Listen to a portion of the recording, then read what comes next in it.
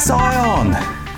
Great to be back again, once again in our homes, but hey, that doesn't stop us worshipping God or gathering round and looking at God's Word together. So today we are continuing our series on embracing holiness. Leviticus 19, God says, "Be holy as I am holy." And so we're wanting to embrace holiness. We're wanting to look, what does it mean to be holy? And so we've had a few weeks in this already. And today we're going to look at Isaiah chapter 6, which is about the call and commission of the prophet Isaiah. And we're going to actually spend 2 weeks in this verse. I'm going to do the first bit, and then Phil Strong is going to follow on from me.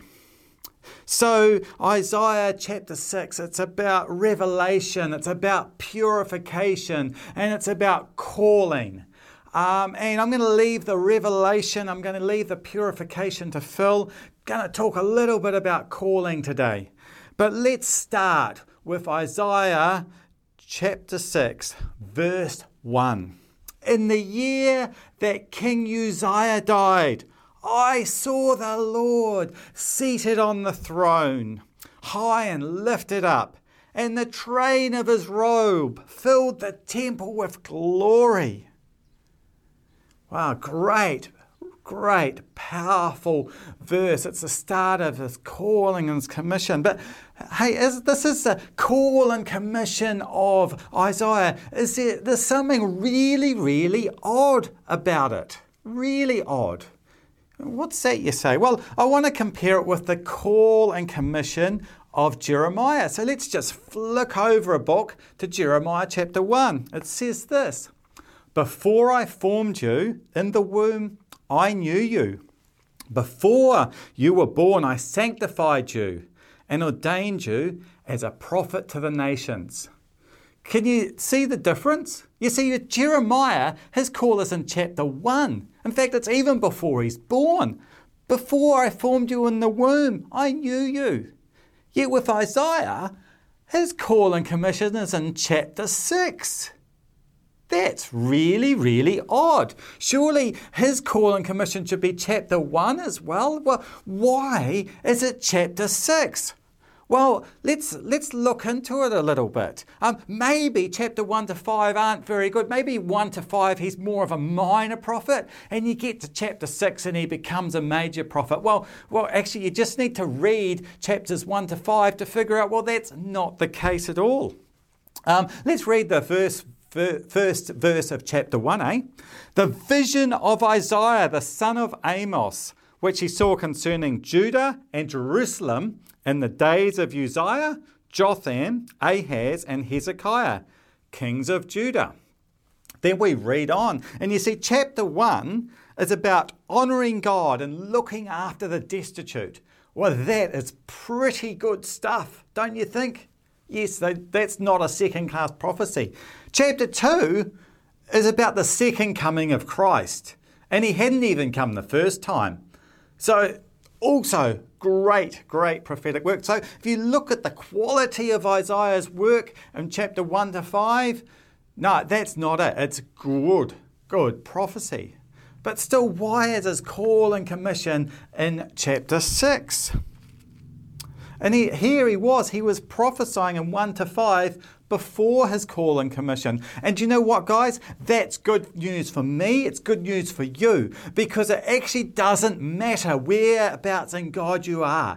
If you're like Jeremiah in chapter 1 before you're born, if you're in chapter 6 like Isaiah, or if you're at the end of your days, if you're, say, chapter 66, there's 66 chapters in Isaiah, say you're in the last chapter, I want you to know that God has new revelation. He has new calling, has new commissioning for you. It doesn't matter what chapter you're in, God wants to bring new revelation. He wants to bring new holiness into your life. Anyway, let's get back to Isaiah chapter 6. And I believe the reason it's chapter 6 that we get this call and commission is because of the first little bit. A little bit, I mean, you probably heard this sermon preached before, and they always skip over this little bit, which says, in the year that King Uzziah died. You see, King Uzziah was the king when Isaiah began his ministry as a prophet. Therefore, King Uzziah had influence over Isaiah in the beginning years of his ministry. So there was something about being under the influence of King Uzziah which prevented this revelation happening until he died. So to find out what that is, we have to look at this King Uzziah. And chapter 26 of 2 Chronicles is all about the life of King Uzziah. I'm going to pick it up at verse 3. Uzziah was 16 years old when he became king, and he reigned in Jerusalem for 52 years. That's a long time. It's one of the longest reigns, not the longest reign, but one of the longest reigns of any king. His mother's name was Jeholam. I've probably said that wrong. She was from Jerusalem. He did what was right in the eyes of the Lord, just as his father Amaziah had done.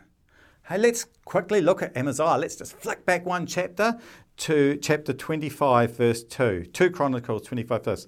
Amaziah, he did what's right in the eyes of the Lord, but not wholeheartedly. Just want to speak very briefly about legacy here. You know that our children watch everything we do? That the people coming after us, they build on what we've done? So we don't want them to say, oh, they followed the law, but not wholeheartedly. We want to build a platform where they can say, look, we're following what our forefathers did because they were sold out for God. Once more, also about legacy, you know, doesn't matter what our forefathers did or what our parents did. You know, we're not actually bound by the legacy that's left for us. We can be sold up for God even if they don't. So that's a little bit about Uzziah's father. But in actual fact, if you read about King Uzziah, he actually did much better than his father did for the most part. But there's one thing he did which really ruined it for him. And we're going to get onto that.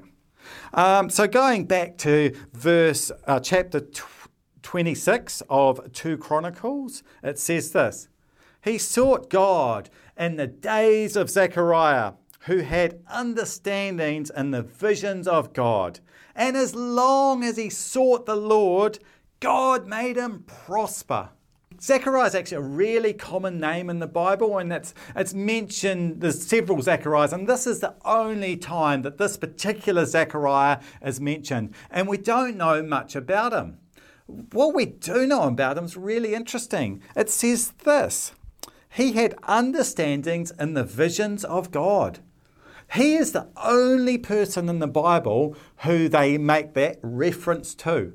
Understands it. So obviously somebody who understood the ways of God. He brought accountability into King Uzziah's life. And accountability is something that we all need. We need people that will be around us who will be able to keep us on track.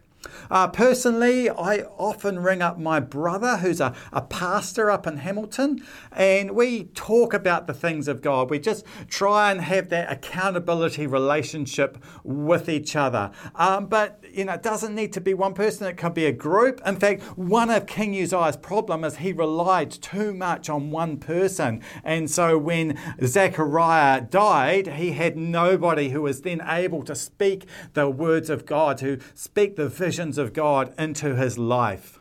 So accountability is key. And so if you read 2 Chronicles 26 down to verse 14, 15, it talks all about the good stuff that King Uzziah did and how God helped him. Let's pick it up at the end of verse 15. So his fame spread far and wide, for he was marvelously helped until he became strong. Marvelously helped. God helped him to get where he is. And God wants to help us too. God has a plan and a calling for us, and He wants to help us. So, it's all about following Him. It's all about holiness and helping, being closer to God. And God wants to help us succeed in that what He's called us to do. But then things go a little bit awry for King Uzziah. Let's go to verse 16. But when he was strong, his heart was lifted up to his destruction. For he transgressed against the Lord his God by entering the temple of the Lord to burn incense on the altar of incense. So Azariah the priest went in after him, and with him were 80 priests of the Lord, valiant men. And they withstood King Uzziah and said to him, It is not for you, Uzziah, to burn incense to the Lord, but for the priests, the sons of Aaron, who are consecrated to burn incense. Get out of the sanctuary, for you have trespassed. You shall have no honour from the Lord God. Then Uzziah became furious, and he had the censer in his hand to burn incense. And while he was angry with the priests, leprosy broke out on his forehead before the priests in the house of the Lord, beside the incense altar. And Azariah, the chief priest, and all the priests looked at him, and there on his forehead he was leprous. So they thrust him out of that place. Indeed, he also hurried to get out, because the Lord had struck him. So Isaiah was proud. And I believe that is why, with the prophet Isaiah, his call and commission come after King Uzziah died. So King Uzziah had a position of influence over Isaiah, and here King Uzziah represents pride. So in the story of Isaiah, King Uzziah represents pride. And pride is something that we call sin. And sin holds us back from new revelation, holds us back from that new level of holiness. And sin can be in a multitude of forms, can be greed, can be immorality. There's lists of different sins in the Bible. I'm not going to go into today. In fact, today we're just going to look at pride. But as far as the reason that Isaiah's call is in chapter 6 is that he needed that pride to die in his life. He needed King Uzziah, which represents pride, to die before God had that new revelation for him, before God had that new calling, that new commission. And so anyway, today we're going to look at pride and humility. When Pastor Phil said that we were doing a series on holiness, I prayed, God, what should I speak about? And I felt quite clearly that God said to speak about humility. And so on the whiteboard Phil sent me, he said Isaiah chapter 6. And I was like, oh yes, that talks about pride. So I can work off that. And I said, yeah, I want to do that. Talk about pride and humility. And Phil said, well, actually, I want to talk about Isaiah chapter 6. But he wants to talk about something completely different. So it's cool. We're going to do it over 2 weeks. It's great how God works like that. Let's go back to King Uzziah, because I believe that this passage shows us exactly what pride is. And by looking at what pride is, we can learn what pride isn't. We can learn what humility is about it too. So what is pride? Well, this passage here shows us exactly what pride is. King Uzziah demonstrates it really well. What it is, it's positioning yourself, or trying to position yourself, in a place where you're not supposed to be. You see, King Uzziah was positioning himself where the priests were supposed to be, in that temple, to burn incense to God.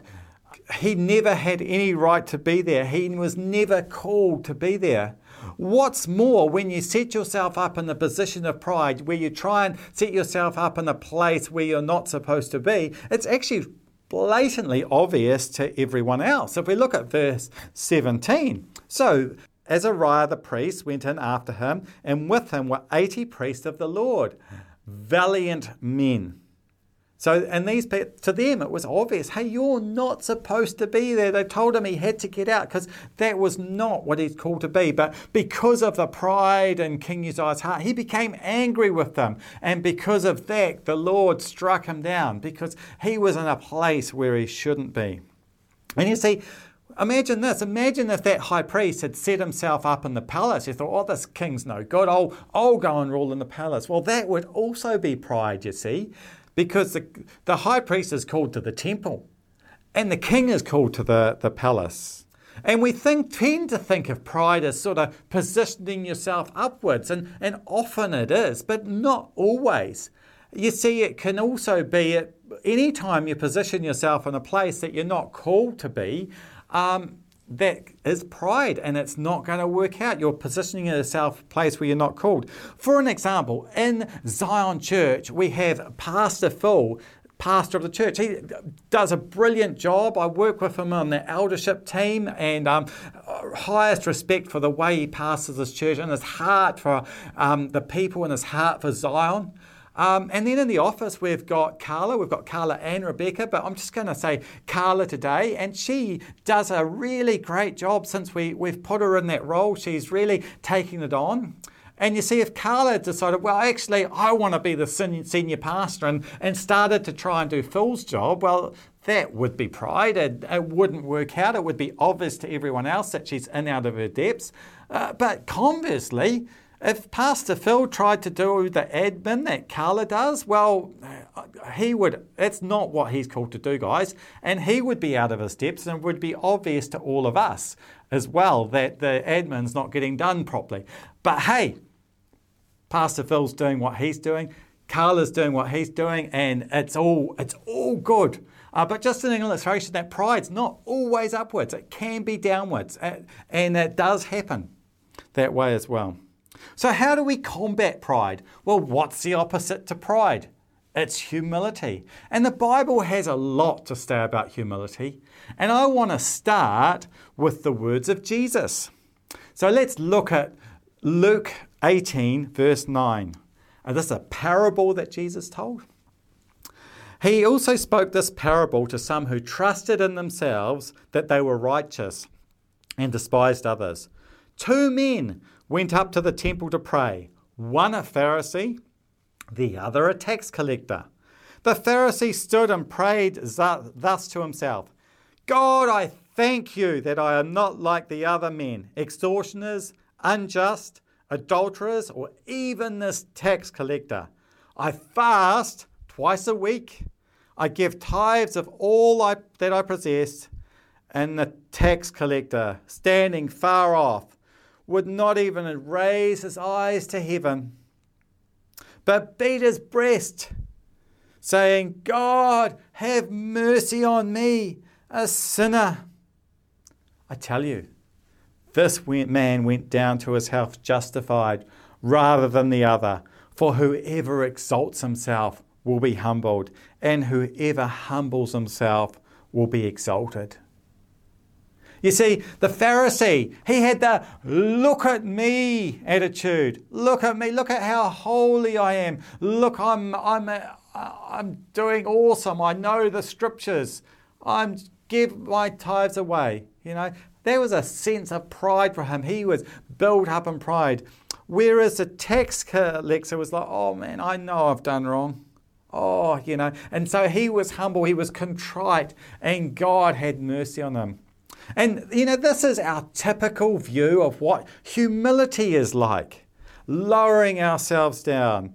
And now this is an aspect of humility, but it's actually not the full picture. And I'm hoping today to explain a little bit about the full picture of what biblical humility looks like. Because, you know, if you think it's all about just praying the right prayers and taking the lowest seat at the table, well, you can actually get something called false humility. And we're not going to go there, but in Colossians chapter 2, it talks about false humility.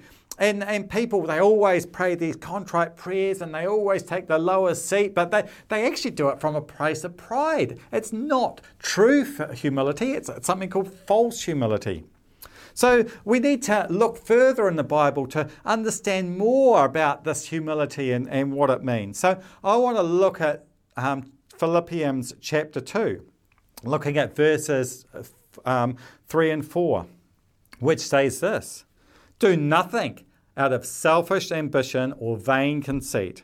Rather, in humility, value others above yourself, not looking to your own interests, but each of you to the interests of others." And then 2 Philippians goes on, if you read it further, which I recommend doing, to talk about how that relates to Jesus and how Jesus was looking out for others, and that made him humble. So Jesus was looking out for others, and that was humility. So humility is also about looking out for the interests of others, where pride is looking out for your own interest, to elevate yourself. Pastor Rick Warren, who's a pastor of a big church in America, puts it this way: true humility is not thinking less of yourself, it's thinking of yourself less. Therefore, you're thinking of others, you're wanting to elevate others. That's part of humility. Looking elsewhere in the Bible, Ephesians chapter 4, verse 2. "Be humble and gentle. Be patient, bearing with one another in love." You see, humility is not possible without love, because humility is about building other people up. And you can't build other people up without loving them, without showing the love of Jesus to them. And you see, what else? Well, I want to go now back to King Uzziah. You see, King Uzziah put himself in a position where he wasn't appointed to. For our lives, sometimes that position that you're not appointed to can be never appointed to. As in King Uzziah, he was never going to be able to burn incense at the altar. God had never called him to. But you know, it might just be a not yet. It might be that God is calling you to a position, but it's not yet. For an example, you might notice that this year I've been preaching quite a bit. And for a long time I've felt that God has had a calling on my life to communicate God's word to people, to teach people in his ways. But it's never actually come to being until this year. And I believe that's a lot to do with God's timing. Prior to this, there hasn't really been any opportunity. And I honestly believe that if I tried to position myself to preach before this year, it wouldn't have worked out. It would have been done out of pride. But by waiting and allowing for God's timing to work, suddenly this opportunity's come out. And like sometimes you want to knock on doors. I mean, when I saw that Phil was the only person preaching, I said, "Hey, Pastor Phil, do you want a hand with that?" And he said, yeah. So I did one, and then I got invited back, and look, I hope I'm preaching well, and I keep on getting invited back, so I assume that it's not too bad. But it's something I feel God's called me to do. But I believe it would have been pride had I tried to position myself in this place prior to this year. What I'm trying to get to is that if positioning yourself somewhere you're not supposed to be is pride, then surely positioning yourself where you are supposed to be will help combat pride. It would be part of humility. Biblical humility is not just about taking a lower position and praying the right prayers. It's also about action. It's also about positioning yourself where God has called you to do. Biblical humility is doing what God has called you to do. It's about looking out for others. It's about actions. You see, because what God is going to be calling you to do is to build up others. God's calling always involves the advancement and the betterment and the calling out of others to go closer to Him. So you can combat pride by doing that what God has called you to do. Speaking of calling, let's go back to Isaiah chapter 6. I heard the voice of the Lord say to me, "Whom shall I send? And who will go for us?" And I said, "Here I am. send me. What's God calling you to do? You see, here God's calling Isaiah. And Isaiah's saying, here I am, send me. And that God has placed you in a place. He's positioned you in a place where you can reach people that no one else can. You've got a network of friends and colleagues that you come into contact with, and you might be the only link they have with the gospel of Christ. So God's asking, whom shall I send? And I just believe all of us need to say, look, here I am, send me. I want to ask you this question. Is there a King Uzziah in your life? Is there something that's holding undue influence over you that is preventing new revelation? It's preventing new levels of holiness in God. Could it be pride, as we've talked about today? Could it be money? Could it be a relationship? Well, I want you to just pray about that and ask that God would reveal if there's something that's impeding your revelation, that he would show it to you. And I'm going to pray in a minute. Also, just want you to consider, is there a Zechariah? Is there a Zechariah in your life? Is there someone who's going to keep you on track? Because if there's not, you really need to look at putting things in place to keep you on track with God. And finally, it's about calling. Because we can combat pride by doing what God has called us to do. And the Lord is asking us, whom shall I send and who will go for us? Are you prepared to say today, here I am, send me? I am. Let's pray. Lord, I thank you for everyone that's listening, Lord. I thank you that you have a calling and a commissioning on all of our lives, Lord. Lord, I pray if there's anything over our lives that needs to die in order that we can get to that new revelation in you, that we can get to that new levels of holiness, Lord, that you would reveal it to us. Lord, that you would send people to help us keep on track with you, Lord. And most of all, Lord, I just pray that everyone would be prepared to step out and listen to your voice calling them and say, here I am, send me. Thanks for listening, guys. If you've got any questions about today, then just type them in the comments or send us a personal message. If you don't know who Jesus is and you want to have a relationship with him, then please contact us. It's the best thing you could ever do. Okay, God bless, and we look forward to seeing you again soon.